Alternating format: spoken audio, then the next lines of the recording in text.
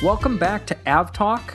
We're back. I'm Ian Petchnick, and I'm here with Jason Rabinowitz, and welcome to episode 6. Episode 6. We're half a dozen episodes in, and we've had a lot of great conversations, and I feel like at least 4 of the 6 episodes have involved you either traveling or coming back from travels, and in episode 6, you've just come back from Japan. How was it? I feel like I've been traveling forever. It was great, except I took the long way around. I went from Tokyo, Narita, all the way back 3 hours the wrong way to Taipei, had a 5-hour layover, and then flew the something like 15-hour flight all the way to JFK with China Airlines, which was pretty great in premium economy. So do they do... Is it the kind of bucket recliner seats in premium economy? Yeah, it's kind of the slidey bucket seat where the seat back is actually fixed and you kind of slide forward in place. It's not my favorite seat, but premium economy at 8 seats across is a hell of a lot better than 10 across as you'd find back in economy. And China Airlines does this fun kind of pretty unique thing. They're one of the few airlines in the world that does this, that when you fly premium economy but connect to an aircraft on another segment that doesn't have premium economy installed, as it's only on the 777-300ER and I think the A350, they actually upgrade you to business class instead of downgrading you to economy. So my flight on the way in from Taipei to Narita was on an old 747, which was actually not that old by 747 standards. I think it was about 14 years old. But because I was booked in business class, I was actually upgraded to their old and no longer sold first class. And it was 90s chic in that thing. The cabin had been very well maintained, but kind of untouched and unupgraded since probably 1995 when the plane rolled off the line. And it was just really, really a fantastic throwback. Super comfortable, uber roomy first class seat in 1K in the nose of 747, which is not something you're going to have around all that much longer. And this all happened because, and we talked about this last episode, this all happened because they took away the A350 that you were supposed to fly. That's right. I was booked on an A350 in business on that segment, and over the months that I had it booked, it got swapped out to the 747, and at first I was pretty upset about that because I had never flown a commercial A350 flight before. But as I got closer and closer to it, I kind of got more excited that this might be one of my last flights on a 747-400, and probably my first in real, true international first class. That wasn't like a media demo flight or something. This was a revenue ticket, and I just happened to be upgraded. It was pretty fantastic. It's like a triple upgrade purely by accident. Yeah, they select people who are on full fare business class, that they upgrade them to the old, unsold first class cabin, so you can't actually book that seat. You just have to get lucky and be upgraded to it. And sure enough, I got lucky. So were you lucky enough to have any kings flying your flight? There were no kings on my flight. I'm not sure if Taiwan uses a king, but to pull a word from Archer. But I know somewhere where you might just end up having a monarch flying your aircraft. Maybe KLM. Maybe. I mean, what's the actual name of the airline? I believe it's the Royal Netherlands Airlines. If we're going to get mail, because I know that's technically wrong. So email us at podcast@fr24.com. Yes, direct your hate mail to Ian. To complain. Attention, Ian. And comments go to Jason because he has a delicate soul. That's right. But I feel like it would be false advertising if they didn't have a monarch flying every now and then, a king or a queen or a prince. For anyone who didn't follow this news, it came out last week from when we're recording. Turns out that the Dutch king is a pilot. And he has been, for a number of years, quietly, without anyone really knowing about it, flying for KLM. Which is pretty remarkable. And he actually flew the Fokker F-100, so it was kind of an off-brand, oddball aircraft he was flying. It wasn't your run-of-the-mill 7.3 or even E190. What surprised me is that, if I'm recalling correctly, it's not a secret that he is a pilot, because I've heard that he's flown. The Netherlands has a government F-100, And I believe that there's been publicity that he's flown that one before. But this is the first time that anyone really found out that he's been flying something like two flights, 2 trips, I guess, a month for KLM's F-100 fleet. And I actually last year flew a KLM F-100 from Hamburg to Amsterdam. And if we had gotten on board and the captain did their rundown of the welcome on board, if he said, "Hi, I'm Captain William Alexander," I would never have known that Captain William Alexander is actually the King of the Netherlands. Would never have known. And now you have to think back and wonder if you were, in fact, the pilot of your flight was the king. Now, that would be something I feel like I should contact KLM's PR team and be like, "Hey, I know I flew a year and a half ago, but can you find out who my flight crew was?" Was it the king? Was the king flying my plane? I don't know, maybe. But I bet you can never say I was maybe on a flight where the king was the pilot. I certainly cannot. Unless he was been doing it. The last time I flew a KLM Fokker 100 was 2005. So unless he was doing it then, but I don't even think he was king. I honestly could not tell you. It shows you my knowledge of the Dutch royal family is. How could you not know your Dutch royal family history, Ian? I've really poured it all into. Have you done no research for this show? Early, not specifically Dutch monarchical history, but hopefully we have a listener who has, and they can fill us in, and we'll backfill in the next episode and let people know if they have interest in that. But moving on from our poor knowledge, just setting aside that the king was flying the plane, we'll move on from that. Singapore has a bunch of A380s that they're looking to get rid of. So if anyone's in the market, they're gently used and they come with the suites class. So you've already got yourself a nice plane. Does anyone have any interest in these? You should know that they are not perfect A380s. The reason Singapore is getting rid of these is because they were the first production models of the A380. They're heavier than the later productions. They're not perfect. They can't fly as far. And Singapore is replacing them with a few newer builds. I think they're getting rid of 5 and taking 3 or 4 to replace them. But for a long time, these A380s were not, they were never performing up to the promised specs. But are these the ones that have had they had the wings looked at and the doors looked at? And I know there were a few other things that added some weight even after the fact. Yeah, these A380s have kind of had it all. These are the frames that Airbus learned all their lessons on and later improved the aircraft.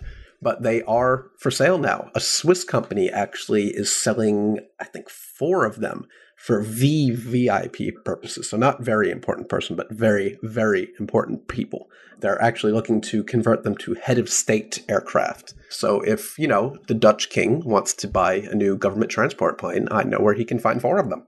Well, there you go.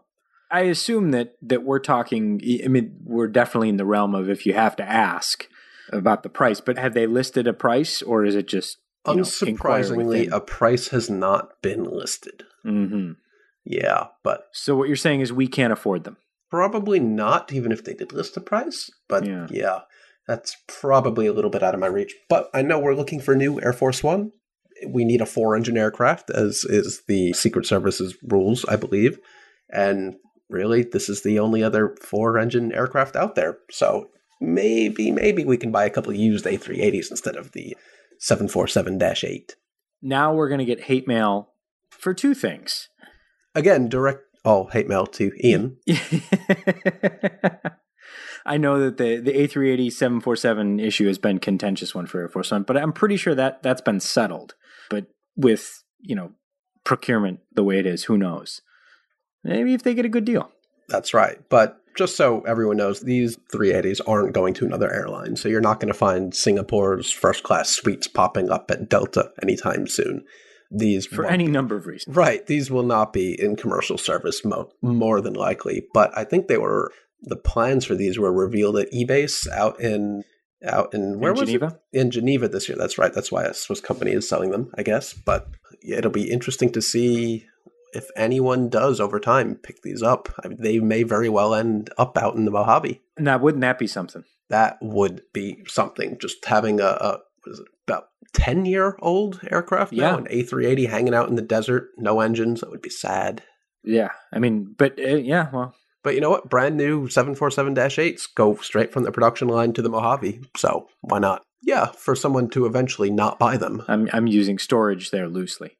Yes, storage, long-term, somewhat permanent. We're going to take a short break, and when we come back, we're actually going to travel back in time to talk to you and John Walton, who is Runway Girl's deputy editor from Japan. And we're going to learn about you guys visited the MRJ offices, and we're also going to talk a little bit about what makes Japanese aviation a little bit different. So we'll be back after a quick break from Japan. And we're back. We've officially sent Jason to Japan, where he's met up with John Walton, Runway Girl Network's deputy editor and international aviation journalist. You can find him on Twitter at ThatJohn, John. And they've been traveling around Japan and today visited Mitsubishi to get an update on the MRJ program. So, John, welcome to the program. And thank you. Tell us what's going on with the Mitsubishi MRJ. So we took a quick trip out to Nagoya Airfield, not to be confused with NGO, which is the new Nagoya Regional International Airport. We had to take a bus to get there. We did. We absolutely did. A bus. A hilarious bus which had not only regular seats, but fold-down seats in the aisle in true hilarity, sort of Japanese tour guide style. Ian, there's only one airline that operates out of this airport. Can you guess who it is? I'm going to say that it's Fuji Dream. You'd be right. You are correct. Yes. Yeah. And not only that, but there is a gift shop at the airport, and you can buy one of every single colour of Fuji Dream's Embraer E170 aircraft. And they have gotten a green one. Yeah. Unsurprisingly to anyone who follows me on Twitter, I have the purple one in both model and plush form. We'll have to put a photo of John in the show notes, and that will be self-explanatory. Right. So we popped up to Nagoya Airfield, and MRJ is in the same building as the terminal.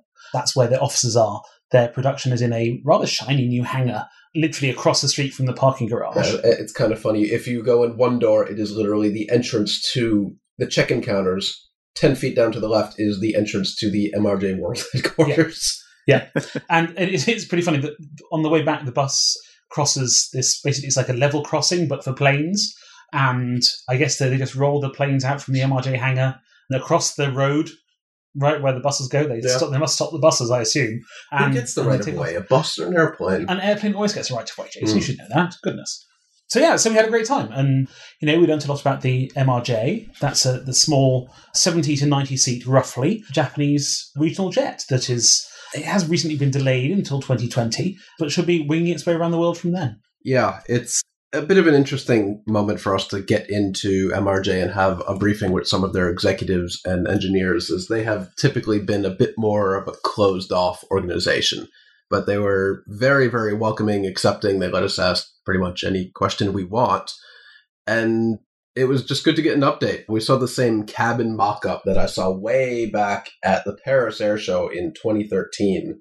Not much has changed in that respect for the cabin, right? But John, why don't you tell us a little about the cabin and what sets it apart, if anything? Yeah, so, listeners may hear regional jet and think, tiny tube, uncomfortable world, no room for overhead bin space. You've got to lean in slightly from the side. The MRJ is much more similar to one of the Embraer jets that you might be flying on one of the shuttle services in the States or out of London City if you're in the UK or around Europe.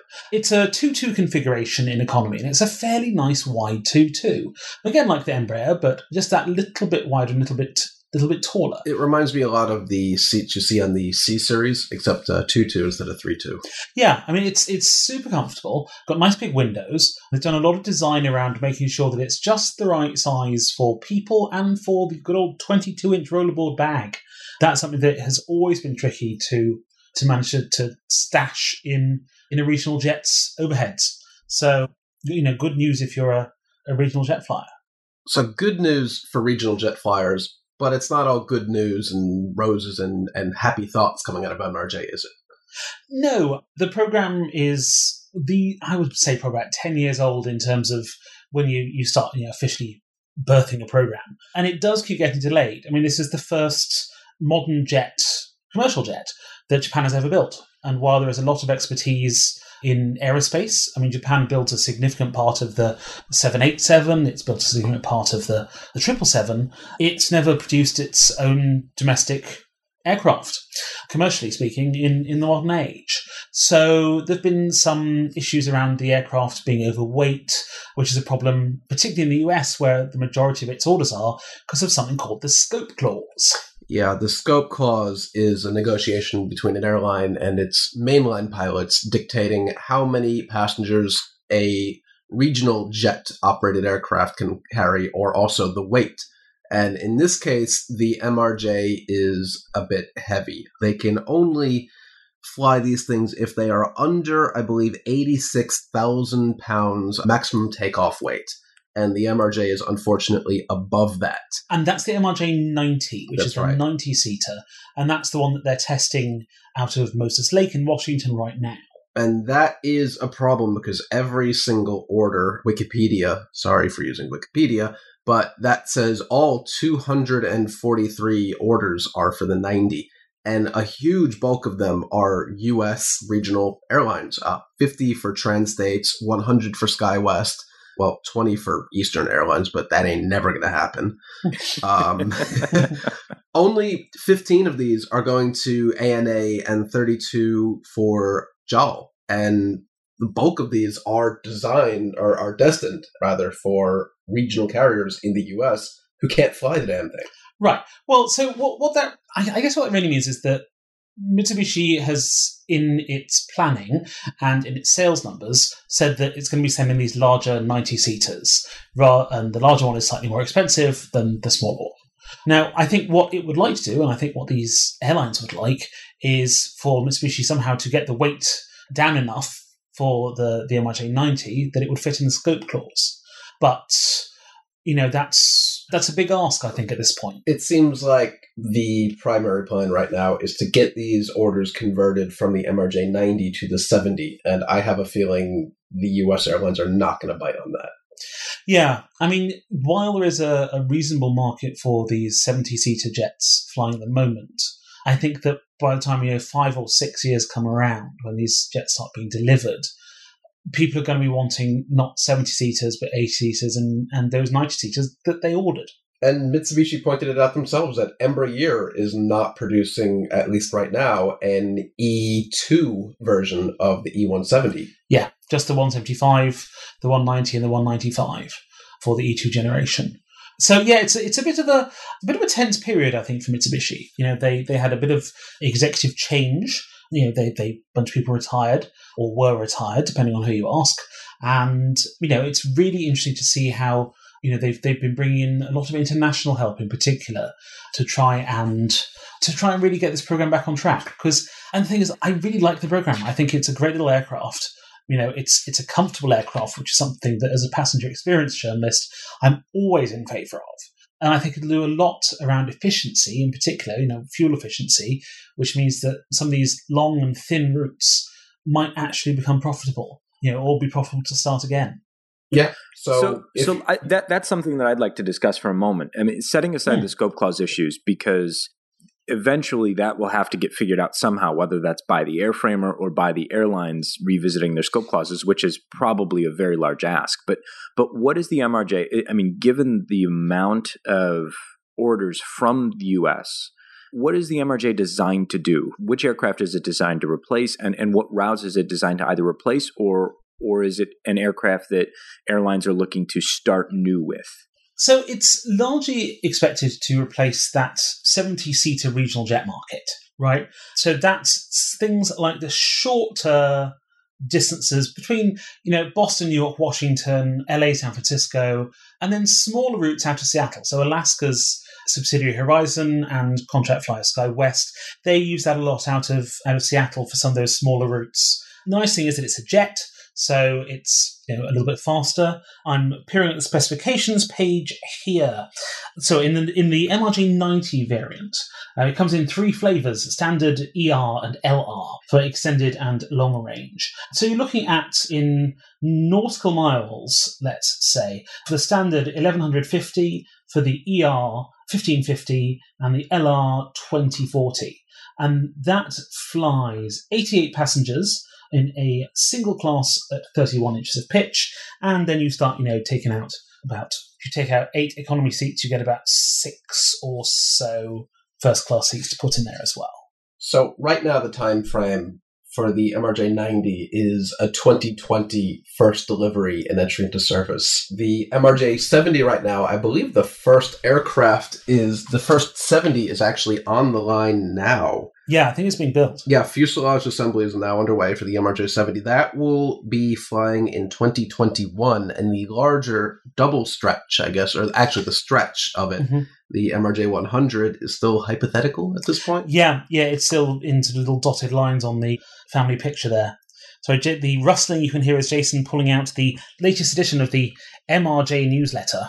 Yes, very good stuff from pictures of the cold soak test, the hot soak test, and they have a small fleet of these out in Moses Lake in eastern Washington state is where they're doing the testing for the MRJ, which is kind of interesting. Yeah, well, it means that one of the benefits of doing it in the US is that you have access to both very cold and very hot and humid, and very hot and high, which is a phrase long-time listeners may be used to from talking about aircraft like the 757 and the 727 even. Those airports like Denver where the air is less dense, which means that you have specific requirements for aircraft to be able to take off at maximum takeoff weight. So, and there are all sorts of facilities. Airbus usually flies it up to Iqaluit, I think, is the way that you pronounce that, up in northern Canada. And there's also, if memory serves, basically a deep freezer somewhere in Florida. I think Embry-Riddle in northern Florida has a freezer for airplanes. Yeah, and literally people will drive their airplanes into this freezer and freeze it down to minus whatever to make sure that all of the components work if they're, selling it to someone who wants to operate it up in freezing temperatures. Stuck in Cold Bay. Yeah. So, speaking of Japanese aviation, since obviously this is a Japanese aircraft with Japanese orders, flying in Japan, as you've done quite a bit of, is a bit different than the rest of the world, isn't it? It is. So Japan has always had these really dense short-haul services. That, of course, comes in the context of having one of the world's best developed long-haul high-speed rail services. And now Jason and I, while we've been on vacation this week, have been taking real advantage of, to skip around the country at 320 kilometers an hour, which is 186? 175. Something like that. Miles an hour. And the amazing thing for Japan is that, you watch this 1,300 passenger Shinkansen loading up. This thing is 16 coaches long, loading up in Shinosaka. And you look at the timetable, and there's one every 10 minutes, and then some at 6 minutes pass in rush hour. It is just immense, the logistics of this. So there's not, in essence, the same amount of short to medium distance domestic flying in Japanese terms as there is in other countries. So let's say in the US you had a 186 mile an hour train. That basically means no one would fly between Boston and Washington. If only. Right? No one would fly between LA and SF. No one would fly between the 3 largest cities in Texas, right? But what Japan does have is parts of the country that either aren't connected to the Shinkansen network, which for the most part is a big long line stretching from Kyushu in the southwest up to the southern tip of Hokkaido in the northeast. It doesn't yet reach the capital of Hokkaido, which is a city called Sapporo. Sapporo to Tokyo is the world's largest aviation market. Largest in terms of passengers carried per year. Wow. Yep. And they've carried passengers on that route with some of the largest density aircraft in service. So Japan used to have something called the 747-400D for domestic, which is the only 747-400 series that I'm aware of that didn't have winglets. Yep, no winglets. Because the winglets were added weight and they didn't add that much performance. And so I want to say both JAL and ANA had those, and they ordered them without winglets. They both retired them about 2 or 3 years ago. Yeah, not a long time ago. And if you've got a chance to take a look at jet photos, have a search for the ANA Pokemon jet. That was one of those special liveries that was flying around Japan. We can throw that in the show notes. Superb. But what they use now, and what they were the first airline, if memory serves, to debut is a bunch of 10 abreast 777s. And not even ER. 777-300 non-ER. Oh, and 777-200 non-ER, which is even more rare. These are almost 20 years old. They look pretty new. And I flew up and back from Tokyo to Sapporo on a couple of these. Now, one of the interesting things about Japan is that they don't have economy, business, and first class domestically. Well, they do have first class, and they do have economy, but in the middle is something called Class J. Now, Class J is essentially a almost business class. But not quite. Right. So if you're a miles and points junkie, you may know that Class J will earn you business class miles and points, but it doesn't have the full business class service. So you don't get lounge on either end. There's no real meal. There's a beverage service that comes through. You also don't get a business class seat. Well, you kind of do. On the 7-3, you get 2-3 economy seats. Right. So you basically get a sort of slightly nicer than an MD-80 cross-section economy seat, which is perfectly comfortable. Right. Yeah. I mean, those 10 abreast seats are pretty tight, even for an hour and a half flight. And it's the same down the back of a 737, right? I mean, it's not the most spacious. But if you take one of those seats out and redistribute the space, it's very comfy. And now on my old ex-Japan Air system, now part of JAL JAS in 2006. These are, 20-year-old aircraft. Down the very back, 333. In the Class J section, it's 222. So it's kind of like a premium economy, internationally speaking. Early premium economy, right? So it's without any kind of entertainment or anything. And then up front, there is first class, which is actually very swanky and has some unique seats, as far as I'm aware. Upgraded to it, right? I did. Walk-up upgrade. Right. So, I mean, we said that Class J isn't really business class, and that's fine because it's only that sounds pretty reasonable $10 more than economy. So you go from 10 abreast to 8 abreast with a bit of extra legroom and priority boarding for $10. And I think that's a pretty reasonable steal. Yeah. Right. Considering that also upgrading to the green car on the Shinkansen, which is their business class car, is quite expensive. Yeah, it'll often be double the price of a standard economy class Shinkansen ticket. But what was first class like on a domestic Japanese flight? It was truly delightful. I would highly recommend it to anyone who's a fan of flying and just really likes seeing how passenger service works. So you've got, I want to say there's 3 rows down the middle and 2 rows on either side. So that's 6, 12, 13, 14 seats.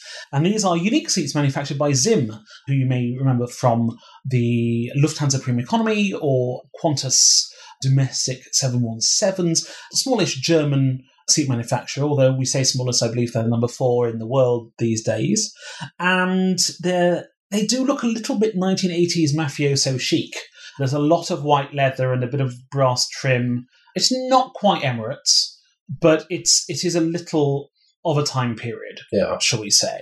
Now, they're very comfortable seats. You get there's no in-seat power, but you do get a massive battery sitting in the seat back in front of you. And a massive battery which will power not only via USB, but actually gives 5-volt, what I assume is laptop power.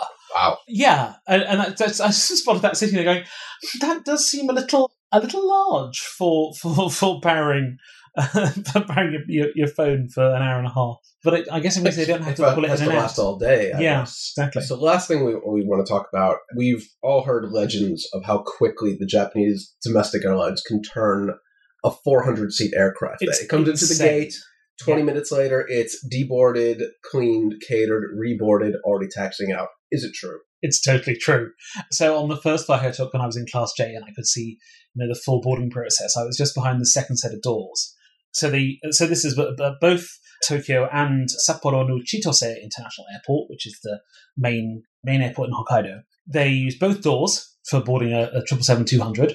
Generally, on the way in, you get economy down the back, and then Class J and first class at the front. And on the way out, they arrange the curtains in the galleys so that one side of the plane leaves through one door and the other side of the plane leaves through the other door.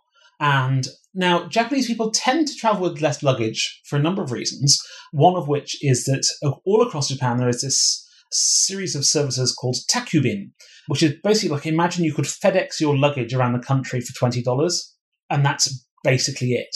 And you can send it from a hotel, you can send it from your office, you can send it from the convenience store down the road. You can send it from anywhere. They'll come to your house and pick it up and deliver it the next day to wherever you're going. So people don't tend to travel with the same amount of stuff, which helps. You walk into a hotel anywhere in Japan and there's just this entire row of luggage that people have forwarded to their next destination. Right. And so you, especially, when you get on the Shinkansen, you'll see that very few Japanese people are traveling with anything larger than a small carry-on. There's nowhere even to put luggage on the train. Exactly. I mean, you've got a small carry-on that you can put on the overhead, but there's only luggage space in the train for 4 passengers per car.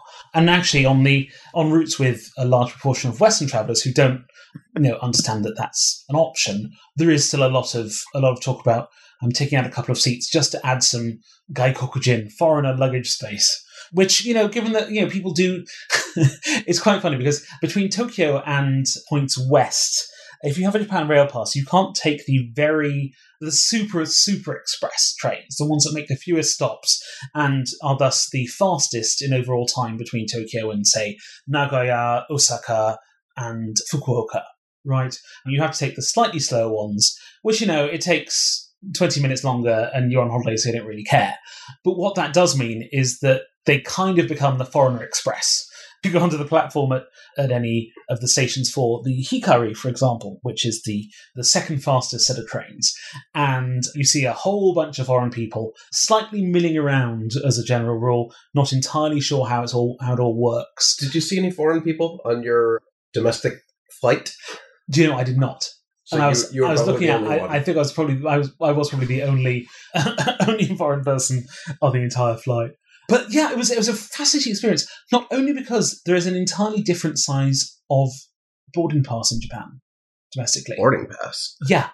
So imagine the boarding pass was the size of your passport, so slightly smaller than the larger bit that you tear away.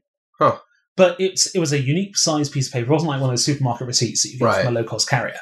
It was a piece of card with a 2D barcode on it that you sort of tapped your way in and tapped your way out on all the self-service stuff. Huh.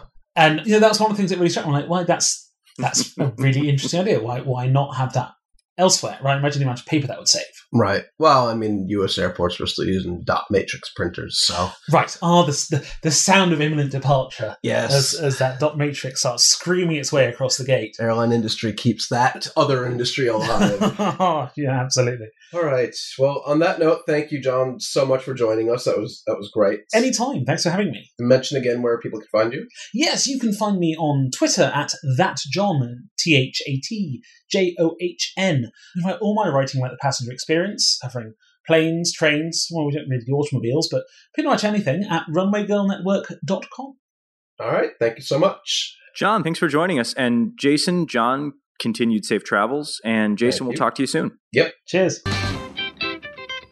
Welcome back from Japan.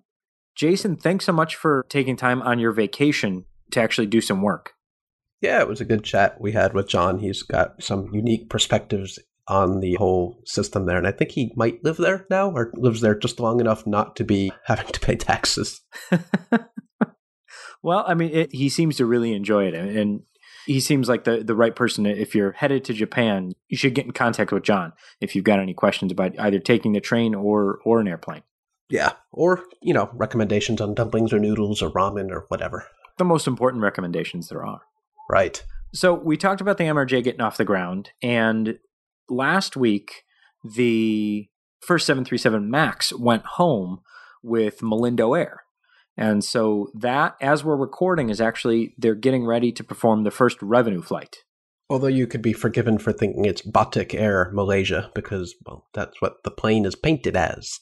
Because they're rebranding and got stuck in the middle of a rebranding, is my understanding. Yeah, so unlike some other airlines you might find in North America, they actually planned ahead at the Lion Air Group.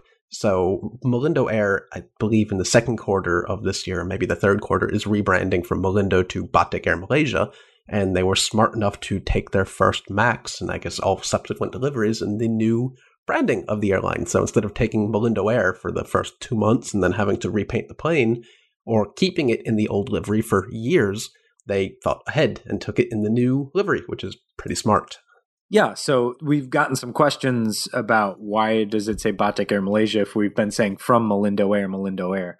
And so that's the reason why. And so I believe Malindo Air will remain the Airbus operator in the Lion Air group.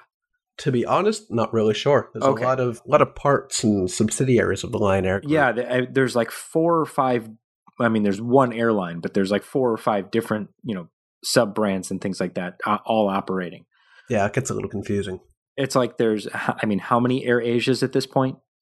If you count AirAsia X and all the subsidiaries, it's quite a few. Yeah. So we'll do our best to keep track of that. But the other important news that came out right before delivery of the MAX, the first 737 MAX, was that ICAO issued their revised type codes for the 737 MAX family and the A320 NEO family. Finally, yes, because up until now, we haven't been able to track them as a group. We've had to do it by individual registration, which has been significantly trying. But now it's super simple to track it by type. So for the MAX, the only one that's been delivered so far is the MAX 8. And so instead of the old type code for the 737 was B73 and then whatever version of the 737 you were looking at. So the new type codes are B3 and then the version of the MAX and then M for MAX. So for the 737 MAX 8, it's B38M.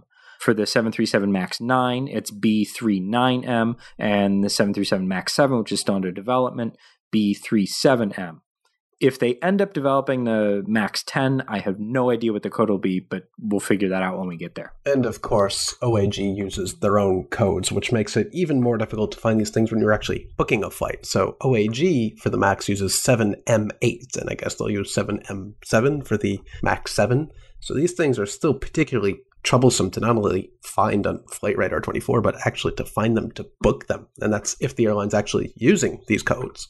Yeah, I mean, with the ICAO type codes, I mean, they're standard, but with the OAG type codes, each airline sometimes has a different code for the same plane. Yeah, it's been problematic for me at my day job to find these things in the schedule. With the MAX, some airlines use 320, some use 32S, some use 32T. It's difficult to find them, and I hope everyone can kind of finally get on the same page.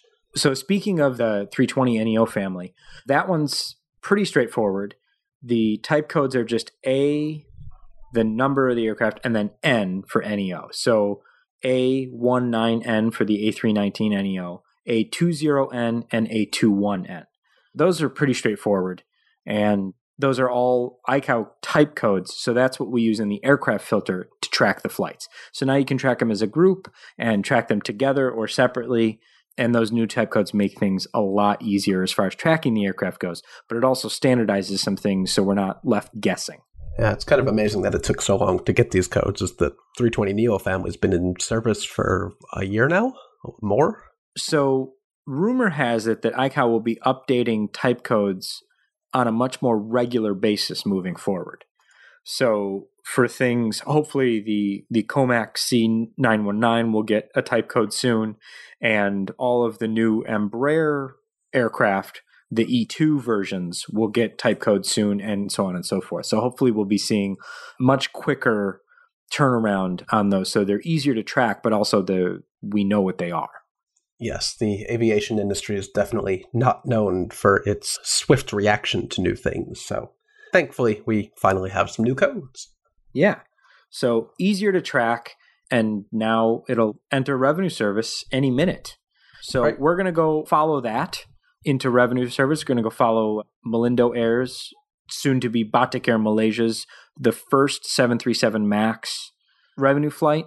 And we will talk to you next time. Thanks for listening. Thanks for listening, everyone.